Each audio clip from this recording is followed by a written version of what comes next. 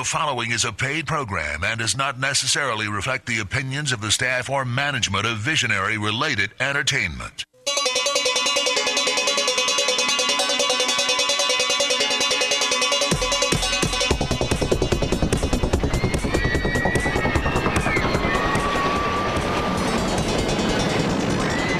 Aloha Maui Nui. Hey, this is Josh Porter. And Jason Verkart, how you doing? Welcome to the Solar Coaster episode number 80. 80. You got to go to Maui's new utility scale solar farm public forum, which I'm really jealous of. I'll tell you that's what the show is all about. It was really Jay territory up there. I was walking around with that little fuzzy mic, getting everyone's attention, and it was a lot of fun. It was amazing to learn about Innergex and a Canadian company that won the RFP that Meco had put out recently. This is a 15 megawatt facility that's going to be going up above Maui Meadows and beneath Kula in that kind of area on the Erdman Ranch. They've got about 11,000 acres under management, and it's pretty spectacular. We're talking about 50,000 solar panels, man. Yeah, 15 meg is nothing to sneeze at. I think the largest one, the single farm before that, was the 2.8. Is it correct? Yeah, I think it's 2.8, something like maybe 2.8 AC or something like that territory. So this is a multiple, right? Way bigger. Yeah. 5 times. Yeah, and it won't have much time to be the biggest thing because literally it'll be last night when this airs, but the actual 60 megawatt is being discussed. The forum's going on for that as well. So we got these huge utility scale things happening in Maui, kind of unprecedented time. Very excited. Also has a boatload of storage, and we'll talk all about what that means. But at the end of the day, this is really duck curve mitigation stuff, Jay. And I was really excited to be up there and met a whole bunch of great people, and they kind of really was excited to meet Julie. I think her name is Mancinelli of Innergex, and she spoke with us, and her colleague Eric Pard, and then also we had a great conversation with Somner Erdman as well, and a council member Yuki Lei Sugimura. Oh wow, I didn't do well with the Japanese on that. So it's going to be a really good show. Looking forward to digging into this. So we'll just go into our news, our housekeeping, Jay, and get going. Yeah, real quick. We got so much to talk about, but I'm looking forward to these interviews. All righty. Okay. Hey, folks, this is the Solar Coaster. We're a renewable energy themed talk show right here in lovely Maui County. We can be found Fridays at 1:05 p.m. on Kauai 1110 AM. Also some FM stations, 96.7 FM Central Maui, 96.5 FM Westside, 98.7 FM Upcountry. We got a great website. www.solar-coaster.com. I have been updating things again. There's more pictures. We've linked up our Facebook integration thing, so now you can see what's going on over that side of the house. Click on the blog tab, and you can see all the stuff we talk about.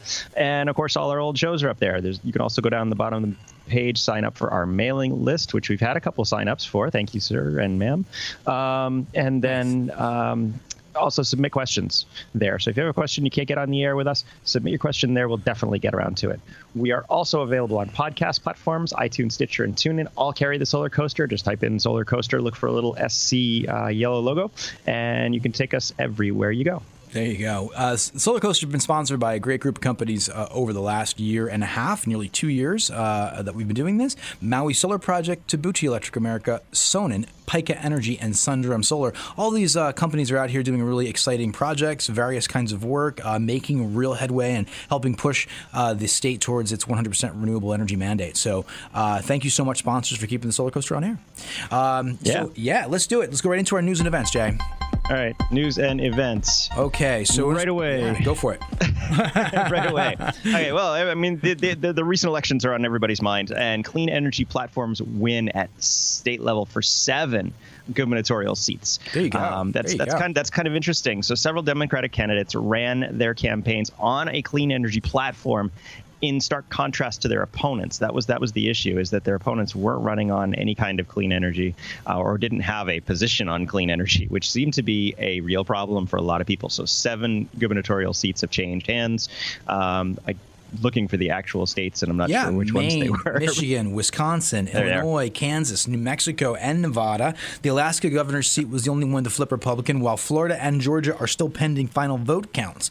This is pretty interesting stuff here because, basically this fellow J.R. Tolbert, Vice President of State Policy at Advanced Energy Economy, told Utility Dive, it's easy to see that when every candidate who ran on 100% clean or 100% renewable energy was elected as chief executives in their state. So if you want to become a governor, run on that platform, and you got it, basically.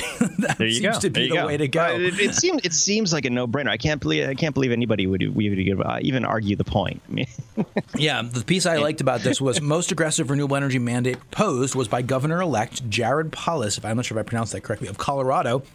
No surprise there, who is pushing his state to commit to 100% renewable energy by 2040, a goal that would surpass Hawaii and California 100% mandate by 5 years. Wow. And from what I understand, they're not even in the running right now, like the top 5. So that would be a major shift for them. Major shift. That's wild. That's wild. Well, I mean, it's kind of like now there's almost like this kind of, can I call it a friendly competition between states, California, Hawaii, Colorado, saying, hey, we're going to be the first to be 100% renewable energy. That's pretty spectacular. Yeah, now it's a race. Exactly. Now it's a race. It's awesome. It's awesome. Good stuff. Not a bad place to be in. Absolutely. Hey, want to jump over to the next one? Go ahead. Talking about governorships, the Newburyport News actually had a little article about how a bipartisan group of 18 governors, including Massachusetts Governor Charles Baker, proposes the federal government take a serious look. So all the governors got together already, and I'm assuming it's the governors that are still in seats. But citing the benefits of a single national power grid. Now, this is interesting because we have lots of interconnected individual companies, but it's nothing like the interstate highway system. They're literally some public, some private utilities, some cooperatives that all kind of, at least on the mainland, they all kind of interconnect and they all can sell energy in between each other, but they're all just on their own. And so having a national power grid would allow policymakers and producers to just sell into a larger market and really revitalize the industry. Yeah, was kind of the conversation. What kind of was neat about this for me is I had never thought about the grid on a national scale and thinking of it as one total grid. So it looks like there are these kind of primary segments that are actually pretty well segregated, right? And so, a couple of these lines here kind of, put it into context for me. It says that solar power generated in the deserts of the Southwest or wind power generated in the Great Plains could be sent to other parts of the country for consumption and power. From East Coast offshore wind farms, for example, could be transferred across the country when the sun and demand for power go down in the east. So it's like this, these primary kind of natural resource assets or natural renewable energy assets that are in these different regions of the country could be shared and kind of work together to offset when they need support. They have this thing called the SEAMS study, and that has to do with what kind of what's it going to take to integrate these different grids. But the results of this were pretty spectacular. A study conducted by Iowa State University economists says that over 15 years, the result will be 280,000 megawatts of new wind capacity, 121,000 megawatts of new solar capacity, 27,000 megawatts of new natural gas fueled capacity, more than $40 billion investment in the transmission system, and the results of retirement of over 209,000 megawatts of generation capacity by 2040. So I guess that's like old fossil fuel peaker plants, things of that nature. It would all go away. Yeah, just amazing. And then also, what they talked about here, they said $183 million increase in annual labor income and a net increase of 1,320 jobs nationally. I mean, this is just kind of the slam dunk of the slam dunk here. I mean, it's awesome. Yeah, really. Well, exactly. It's like I said, it's similar to the state highway system where you now need a federally employed group of people to actually maintain that, or at least they get federal monies to maintain that. But HVDC stands for high voltage direct current. So that's how they would be transmitting power across large distances, which is massive high voltage lines. And you thought the high voltage lines you've seen before. What a remarkable concept. I mean, this is like those high voltage lines we talked about maybe a few months back or 6 months back in China, where Europe. They have those major. Remember that those massive solar farms. I can't remember the scale of them at the moment, but they have those kind of unprecedented voltage lines that I think Andre Richter had told us about, transmitting over over thousands and thousands of kilometers. So this is not unprecedented. It's something that works, and it's something that looks like is coming in the future. So yeah, that's amazing. That's in fact, I found somewhere that they're actually calling it UHVDC now, so that they added a U, ultra. So it's ultra high voltage. Well, take a look at the actual like units of measurement and all that, right? So yeah, well, just so when you're talking about regular high voltage as opposed to the real stuff. Okay. So there's one of the companies that we've worked with over the past, Canadian Solar. I know, Jay, it's one of your favorites, right? Canadian Solar, they actually shipped. This is another article here on Solar Power World Online from this month. They shipped 10 megawatts of its first bifacial modules to an Oregon project. This is neighborhood power that ate these up, right, for a couple of things they got going on out there. And we know neighborhood power, they're out here in Maui as well. What I found neat about this is that they were saying because the additional energy gain is significant enough to compensate for the new tariffs on solar modules. So isn't that amazing? And steel mounting equipment too. They're saying, hey, this extra boost that we get with bifacials are actually kind of negating the economic kind of challenge that we've had here with the tariffs. You can look at it any way you like. I mean, basically so Canadian Solar is a bit of a misnomer. They're actually manufactured not in Canada, but I did meet these guys at SPI. They all came from Canada, and they all had their hockey jerseys. Hockey jerseys was hilarious. But you can either take it as the module prices are coming down, so that offsets the tariff, or the bifacials. You get extra yield of electricity off it. So either way, you're winning. And I think at the end of the day, it's still cheaper than the tariff. Oh, right. Charges, yeah, sure. Yeah. I mean, and we're down to 20%, right? I mean, 25% was this year. Right. So starting in 2019, it's going to be 20%. Is that right? Pretty sure. Well, we're at the moment, we haven't been impacted by it. The ITC hasn't changed, but it's coming soon, and I'll have to check those dates again. I actually, it's not present in mind, but all I know is that it was just a single year, the 25%. So. Okay. So these cells are just briefly these Canadian cells. I've never heard this name before. Biku, bifacial and Ku, right? So BIKU module, they call it. 370 watts on the front side, and then upwards of 20% additional yield on the backside over the lifetime of the solar module, which is pretty nice. That's a little dependent on what they're actually facing on the bottom side. I mean, if it's a highly reflective surface, you're going to get more, as opposed to if it's something like grass that it absorbs the photons, then you're going to get less performance. But either way, I mean, you definitely get a significant boost. Well, they said actually 20% additional yield because there's lower degradation, and then 5 to 20% on the bifacial, on the reflection on the backside, netting a 44% additional lifetime value compared to conventional. So you start to see how it stacks up. You hook these up to a single axis tracker like that we're going to talk about in a little bit. And then you can imagine, wow, that's a really big difference over that full lifespan. So, hey, let's jump over to one other interesting point about solar farms here. PVMagazineUSA.com. Turns out, this article it's all about the Benjamins, and it seems solar power is getting better at printing them, is what they say. I love when they use creative language like that. But they're talking about how solar farms impact the ground cover, and they're saying that basically the soil moisture, the micrometeorology, water use efficiency, all this stuff is increased and kind of protected. Found that greater than 90% more biomass was grown in areas partially or fully covered by solar panels. And we're going to hear about this. We're going to hear about this actually in our interviews here, because Somner Erdman really talks apropos, about this. Right? Yeah, for sure. So let's jump on. So we got one or two other ones we're going to cover, and then we're going to move into our commercial break here.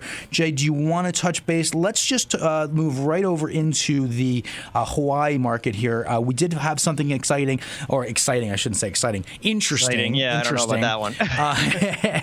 The Haleiwa solar farm is being constructed right now, and it was cited for $1,000 for stormwater discharge into Chun's Reef last month. So this is something that is pretty important when they're building these massive farms. You got to be careful about runoff, right? So, and the company said, hey, there was an extreme weather event, and it resulted in discharge of the site, but they're going to kind of take better care in the future. They got fined $1,000. Okay. Yeah, the photo is a bit of chocolate milk there. It looks nasty. Oh, there's a photo. I didn't even see it.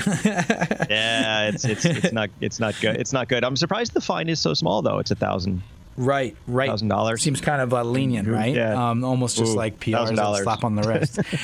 Okay, so hey, folks, we did try to move through those news and events as quickly as we could because we have this amazing interview that we've worked out from last night over at the Kula Community Center. We're going to hear from all the staff members of Innergex, the community members of Kula, also Yuki Lei Sugimura, the council member. So we got some great stuff coming. Let's hear from our sponsors for a commercial break, and we'll come back and we'll jump right into this, okay?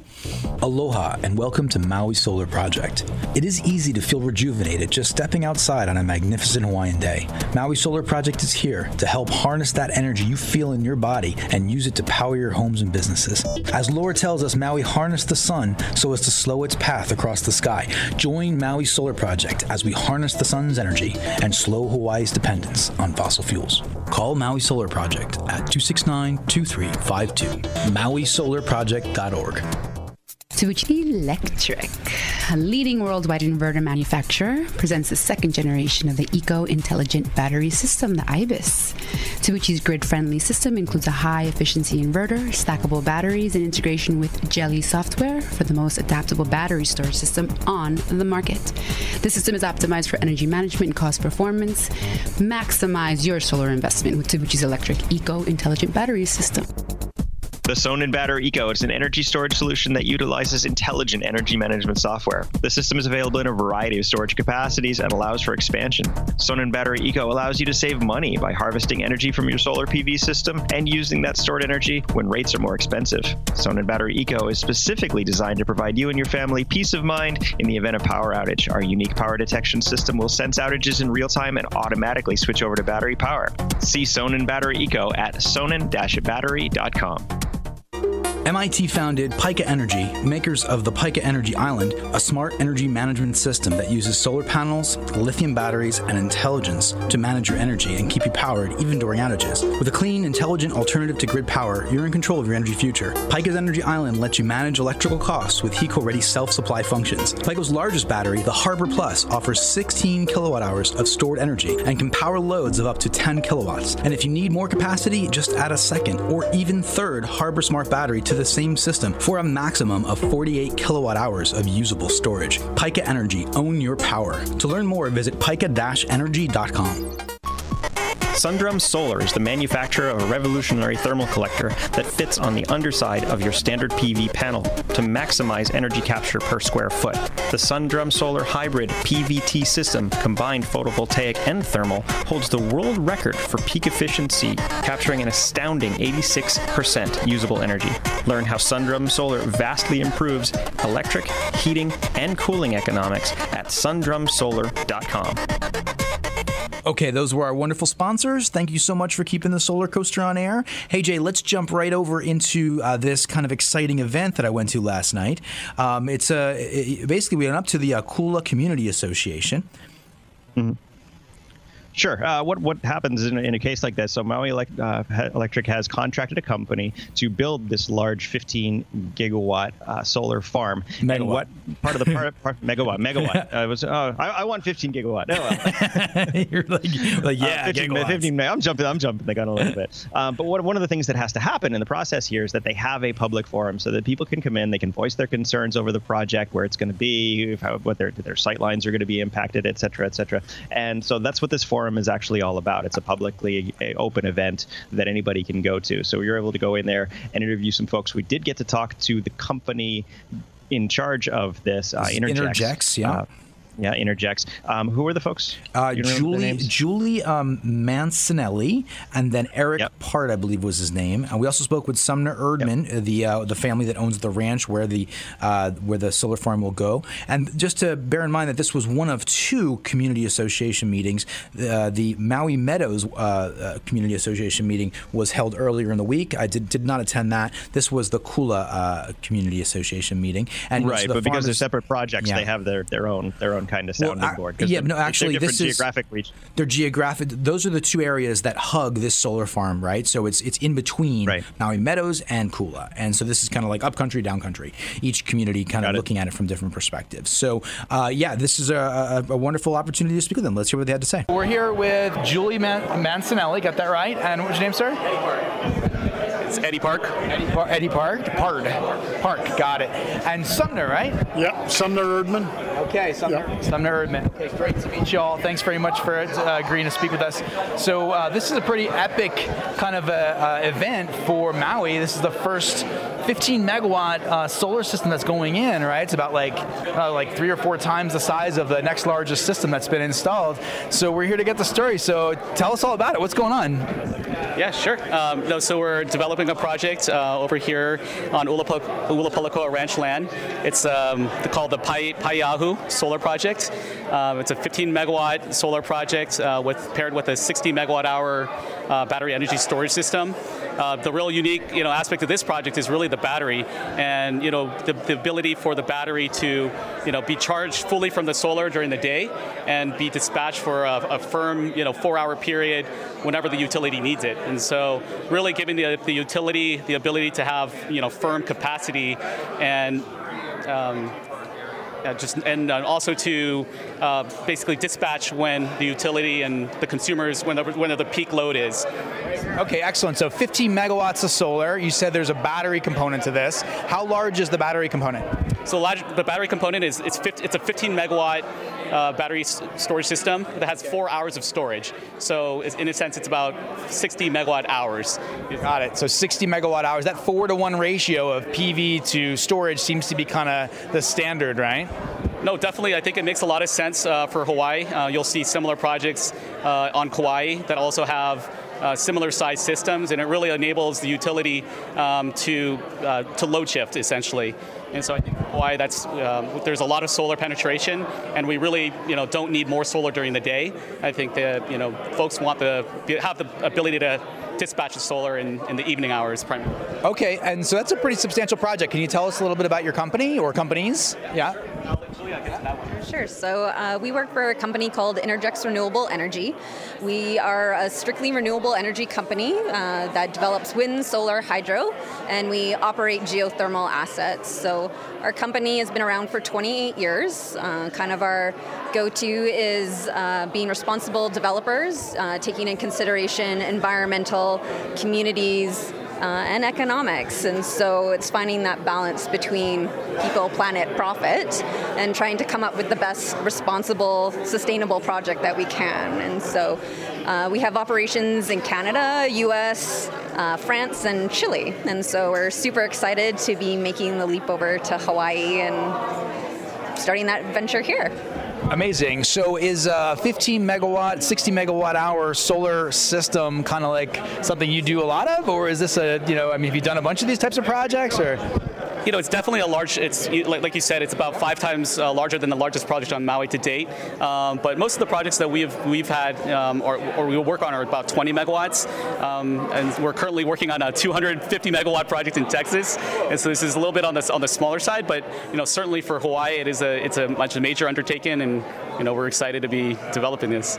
Beautiful. So for the sake of our listeners, how many solar panels go into a 15 megawatt solar farm? So ultimately, it'll depend on what technology we go with. We have not selected the panel manufacturer, but we're looking at a few different options. Definitely a high efficiency, 400 plus watt panel. I think in our initial designs, we were looking at a 405 watt panel, which would require about 50,000 panels. 50,000 modules. Now, I just read an article today when we were doing news and events for this show, and we saw that some of Canadian Solar's bifacials that were just delivered are kind of like offsetting some of the tariff issues, right? Because of that extra gain. Have you guys considered bifacials for this project? Absolutely. Bifacial is still a little bit of a newer technology, but most module manufacturers are coming up with their own product line, and so it's certainly something that we're looking at. We're looking at every way to, get the most production from the smallest footprint. We want to utilize the as small of a space as possible. So bifacials is definitely something that we're paying attention to. Exciting. We're big bifacial fans. Okay, so why don't we hear from you're a longtime Maui resident, kind of like a pillar of the community, right? Somner. What is your last name, sir? Somner Erdman. Yep. Somner Erdman. I've heard that name mentioned a couple times around these parts. So, can you tell us a little bit about your experience with the development of this solar farm? How long has this conversation been going? What's your perspective on it? I mean, I sure can. we run our cattle ranch, and we put 11,000 acres into agricultural conservation. So my job is to figure out how we keep paying for that, and one of the ways we've looked at is alternative energy. We did the wind farm. I actually got to know these guys about 3 or 4 years ago, talking about actually pumped hydro storage banking system, and that's kind of how we originally got to know each other. And then they asked if they could participate in this RFP and do it to this RFP, and they did, and they were selected, and we're excited and moving forward. All right. So how long have you been in conversation with these folks at Innergex? About 4 years. So that's what it takes to put together the largest utility-scale solar farm in Maui. Well, yeah, except there's a larger one going on, so yeah. I heard about that. Okay, so let's see here. So we've got 50,000 modules. Considering bifacials, we've got, 60 megawatt hours of storage. How about the chemistry? What kind of storage chemistry are you guys considering? Is that a discussion point right now?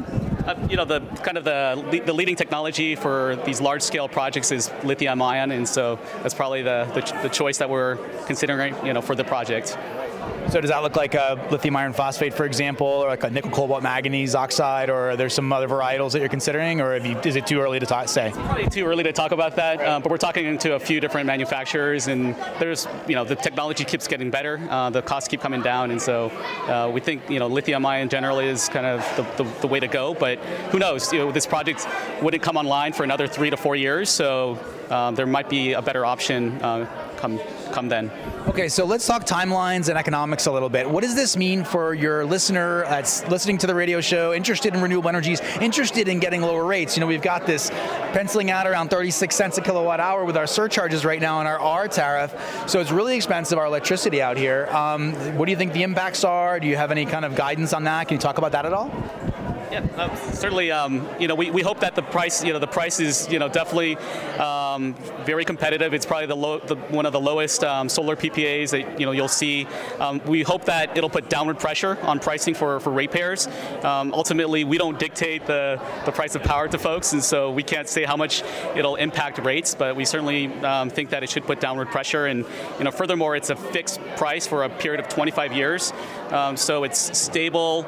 It's not it doesn't follow oil prices or track prices. So we don't have an escalator in this. Is it a PPA effectively?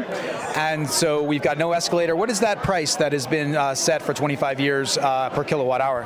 Yeah, so no escalator, and so we're still in the process of negotiating the contract with Meco, so we haven't signed anything with them.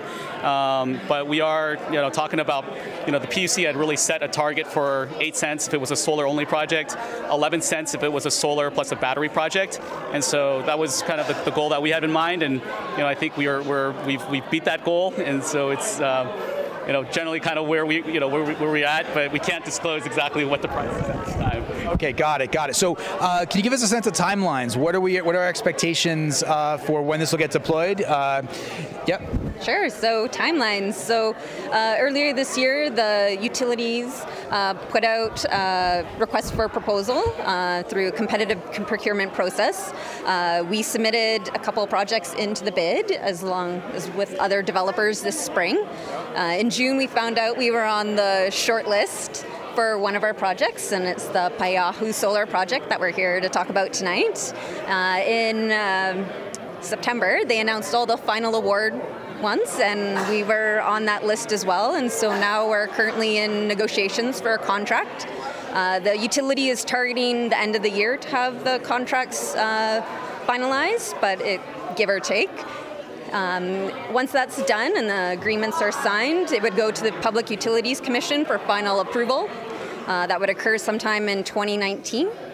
While that is occurring, we would kick off all of our environmental, archaeological, cultural, technical, all the great studies that have to occur to make sure that we're being responsible with how we're siting and the design of our project. That would occur in the first half of 2019. Once we find out if the project is approved by the PUC, we would then commence the permitting process for the project. The project would be subject to a special use permit process under the county. So that would commence in the latter half of 2019. Once that is gone through that natural process, you would then have to get building permits, electrical permits, grading, grubbing permits, which would go into 2020. And right now we're looking to start construction, if all goes well, the latter half of 2021 with an in-service of mid-2022. So the ITC is scheduled to ratchet down. Is it in 2020? Is it the 6%? Is that the dates? So in December 2019, or actually January of 2020 is when it ratchets down, I believe 4%. Okay. And so it continues to ratchet down 4% for a few years.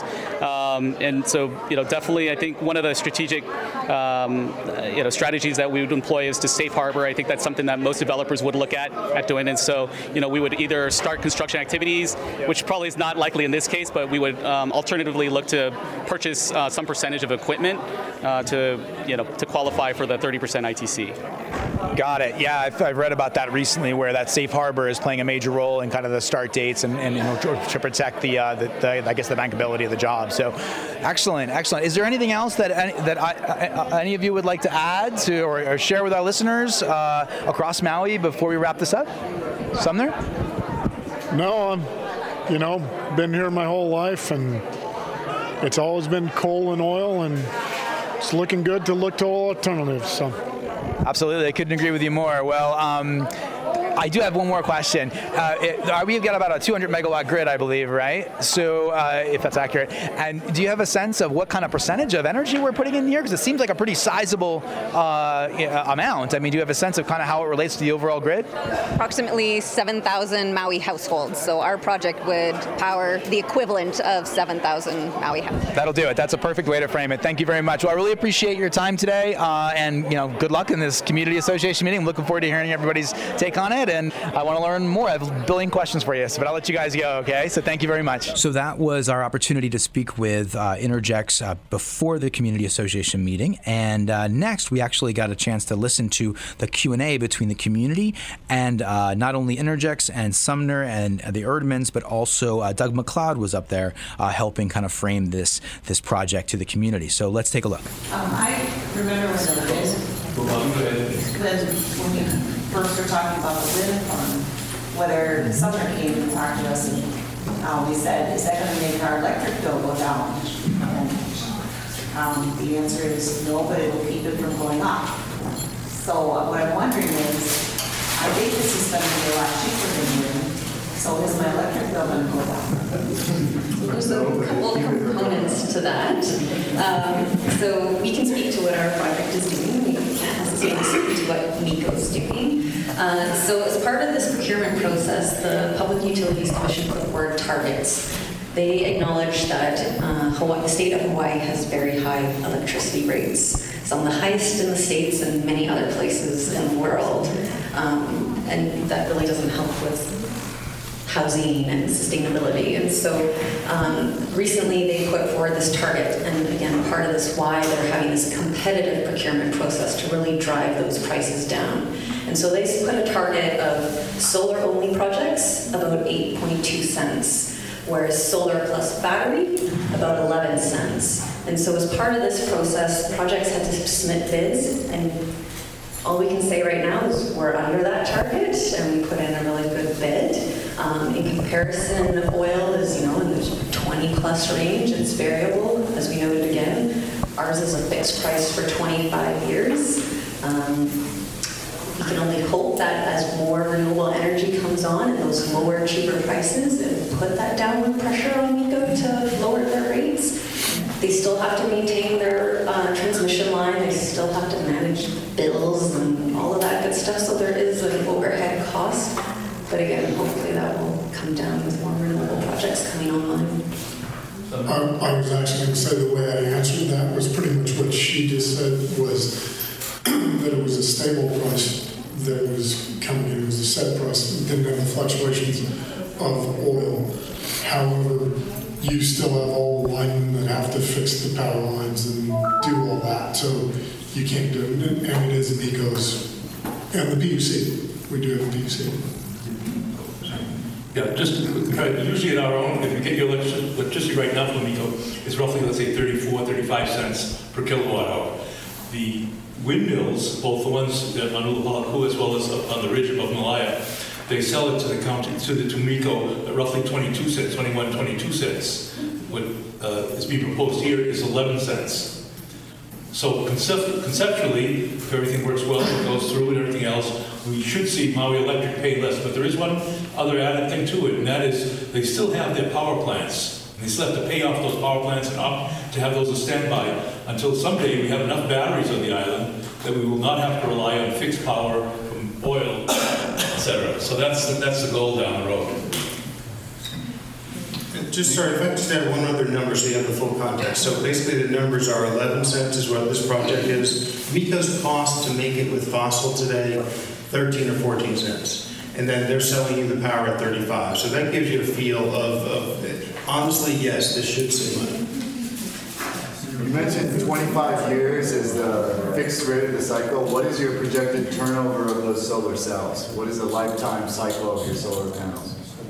So the term of the PPA or contract is 25 years, but I think it's become very, I would say, proven that these panels will last long beyond the 25 years. On a year-to-year basis, they do degrade about 0.5%, and so at the end of the 25-year life, I think they're still going to be about 85 to 90% of its original capacity.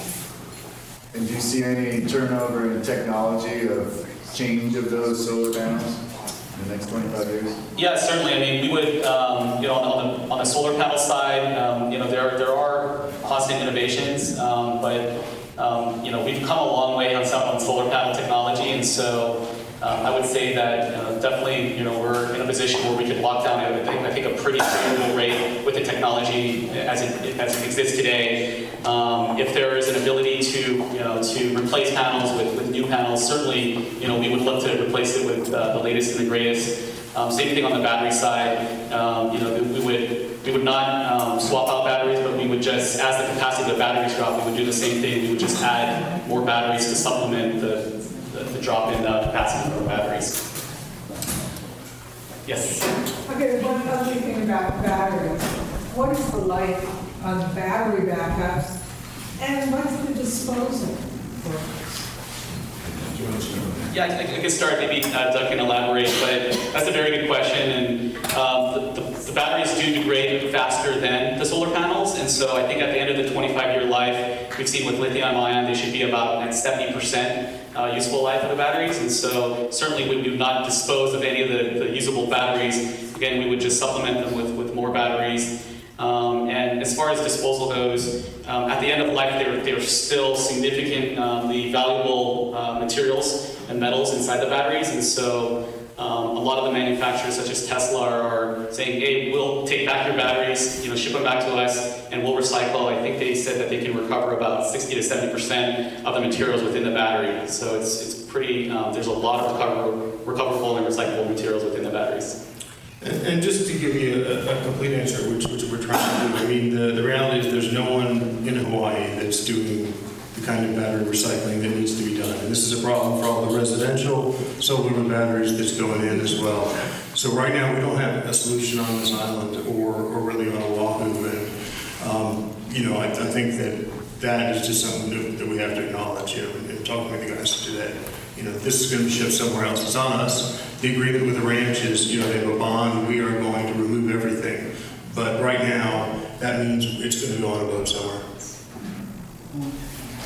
Looking visually, are the panels next to each other? Is there space like the rain coming through? Are they cemented in concrete, or is there still going to be, how tall are they? Is there any grass underneath?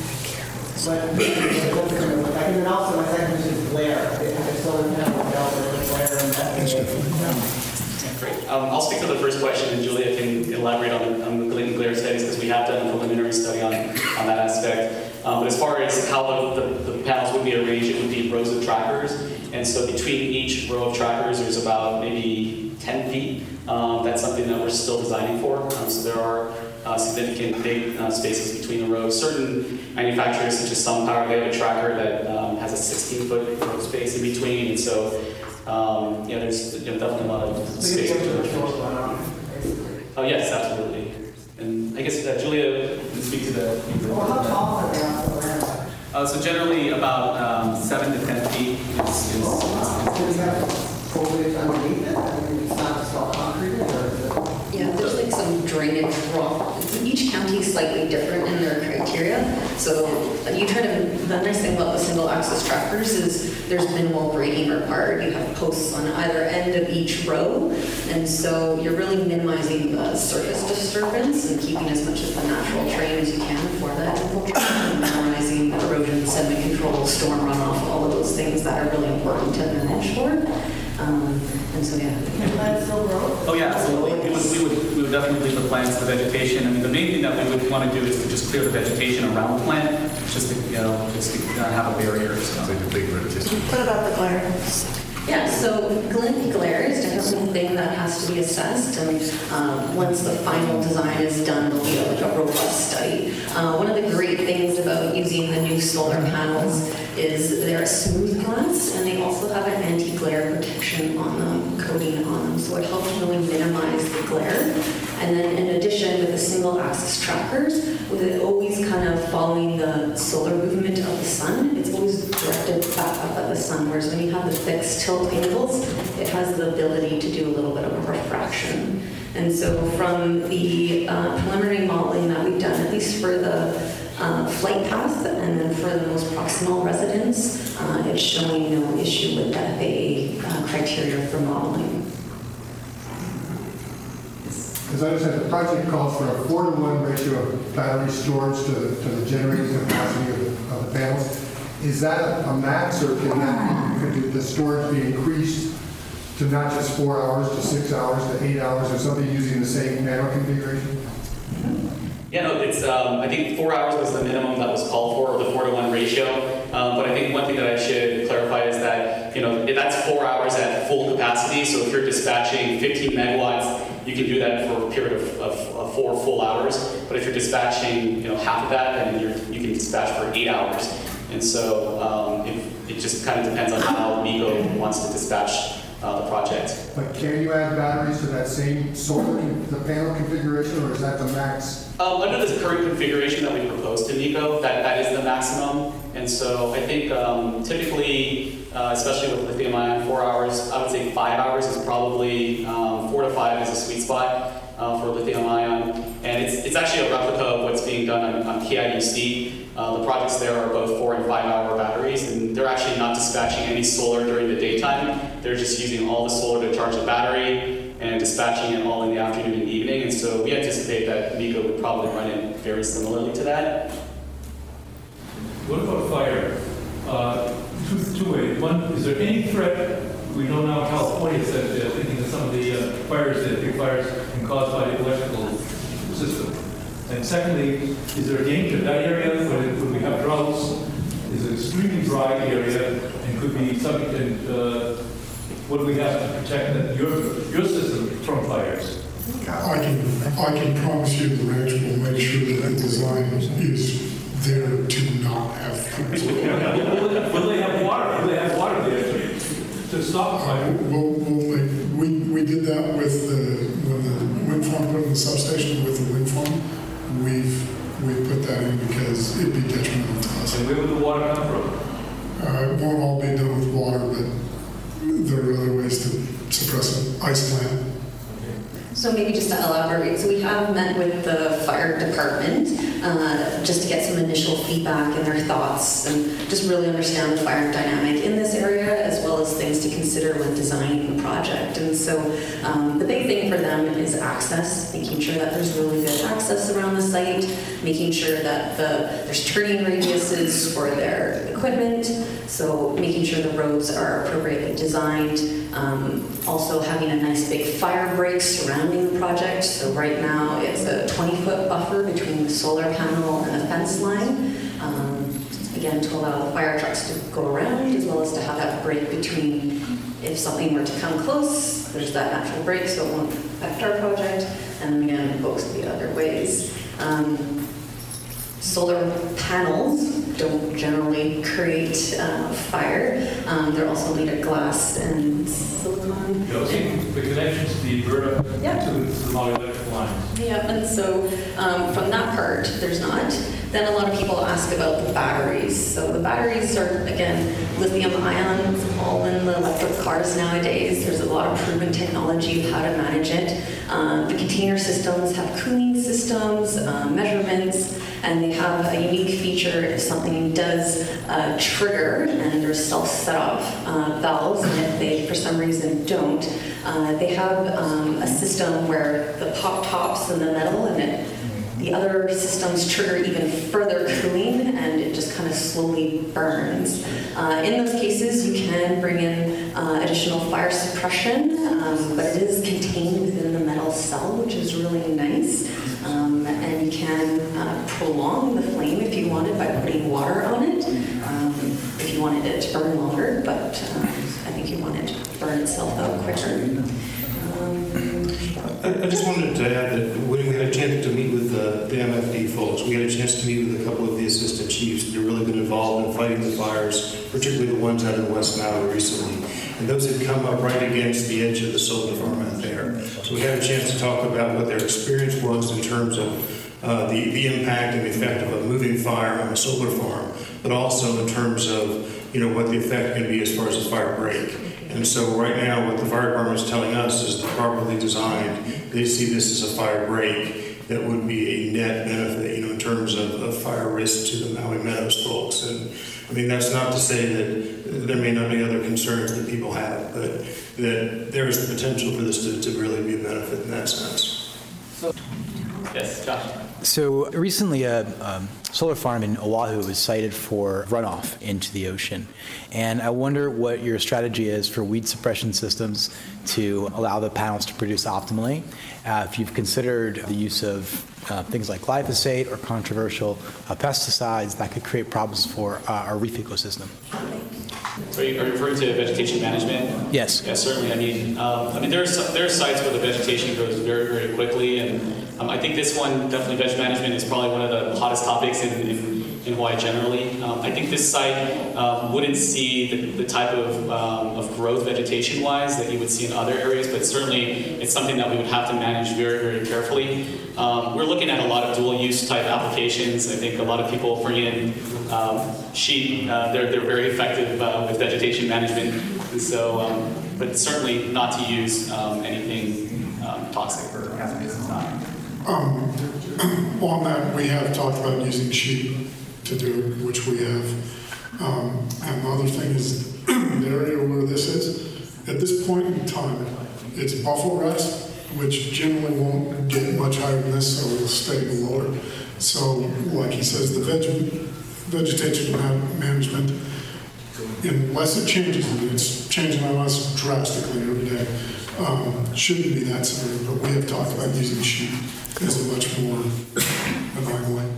All right, so that was an opportunity to hear a little bit of that feedback from the community, which was, a PUC requirement for the RFP for the it just makes process. sense. I mean, if we're going to have to live with this thing, we need to have a voice. Yeah, and, and I thought it was a pretty kind of warm reception actually up there in Kula, which was cool. I've heard of some of these things becoming very divisive, but yeah, it wasn't too bad. Well, yeah, I mean, like I said, it was not the Maui Meadows one. I heard there was a little bit of some action down there, but this one was, pretty warm and pretty well received, and it was a positive discussion for sure. So we also had an opportunity, both Kyle Yamashita, the state rep, and also the Councilwoman Yuki Lei Sugimura were both in attendance. We did get an opportunity to do a kind of post-forum quick discussion with Councilwoman Sugimura. So let's listen to her perspective. So I'm here with Councilwoman Yuki Lei Sugimura. Hi. Of the district of Upcountry? Upcountry, yeah. So I run from Upcountry, and we run at large. So we represent all of Maui County. It is a way that council members run, but we have to live in a certain area. So I live in Kula. In fact, my house is right next door. Okay, great. I got it. So we just sat down and we were here at the Kula Community Association, and we had a chance to hear about the new solar farm that's going in to the Ulapalakua Ranch, right? Right. So what was your perception of what we just heard? So I was involved with the wind farm with Ulapalakua Ranch in terms of doing some community engagement. So I'm a little bit familiar with the Erdmans and the Ulapalakua Ranch. So I'm glad to see this because of what Somner explained, the president of Ulapalakua Ranch, how much it costs to raise cattle, right?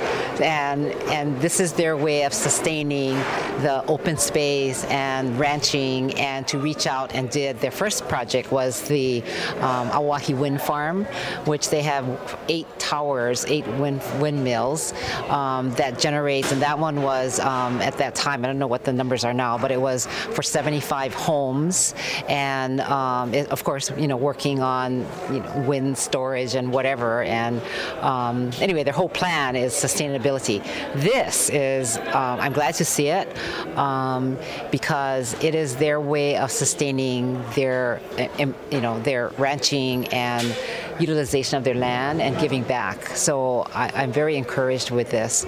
Of course, we have to go through the review process. They are going to come before the council, so I'll look for that and when it does come before us. So that's kind of hits on the question I wanted to ask you. What type of role does the council play in, how does the council interact with the deployment of these large-scale renewable energy systems, or for that matter, helping the state and the county kind of move towards our renewable energy goals? So I think all of us sit in the same have the same feelings about wanting to be 100% renewable, right? And we all got to work together to get there. The steps that we take are, they would have to come before us to get approvals for their project, for land use, right? So that's where we would come in. We encourage it. We want it, and we all have a big concern about fossil fuel. We see it with our gasoline, and this is the steps in the right direction. So it's going to take all of us to do it. I stand with them. I appreciate what the Erdmans are doing, because for them, I bet you, as much as this is a good thing, it must be a little bit painful for them to give up like ranch land, the traditional sense of ranch land. But the Erdmans are a wonderful family, because they have another project called it's Awahi water storage, waste. They basically have set aside their land so that they could restore that to bring back greenery and watershed? Yeah, watershed. Okay. Yeah, so I mean they're very progressive, and yet they're ingrained in old time ranching. So I love to see this. It's Somner Erdman who's taking the steps forward, and one day I hope you meet his father, Pard Erdman. They're really old time ranchers with good community spirit at heart. Well, thank you very much for that. It's really great to hear your perspective, and maybe we'll get you on the show one of these days. Yes, I would love to. Thank you. What an opportunity that was to hear from Councilwoman Sugimura and her perspective. Very positive. One of the things that I got out of that was that the council does play a role here, because this organization, Innergex, as they go through this timeline of putting this kind of massive solar farm together, at least massive on the scale of what's in Maui. I mean, they're doing much larger things across the country and the world. But they have to come to the council to ask for approval to get these things kind of permitted in each of these stages of the conversation. So the council will play a pretty significant role here. So in addition to this, so that was the Kula Community Association kind of forum about this solar farm. Pretty illuminating experience for me. And I think that we're not only is that happening, but we also have the 60 megawatt, 4 times the size. That's actually happening Thursday night, just before the show airs. And so we're going to take a look at maybe bringing that into one of our shows in the upcoming weeks. So really good experience, learned a lot, and really cool to see these kinds of things finally taking shape. It's like it's almost like pinch me, how did it happen? Yeah, and we would certainly encourage all of you, if you do have one of these in your area, keep abreast of that. If you have concerns and go to these meetings because they're actually. I mean, you can't. You have no right to complain after the fact if you didn't go. Yeah, totally. But it's actually. I mean, it's a great opportunity to talk to these folks, figure out what the issues are before they start building it. I mean, you don't want to wake up one morning and find out that they built it and you didn't know. Sure, So do keep abreast of these meetings when they happen. Absolutely. Well, that was a pretty good show here for the Solar Coaster episode number 80. Hey, folks, this has been the Solar Coaster. We are sponsored by Maui Solar Project, Tabuchi Electric America, Sonnen, Pika Energy, and Sundrum Solar. Thanks so much for tuning in, and have a wonderful weekend. Get some sun.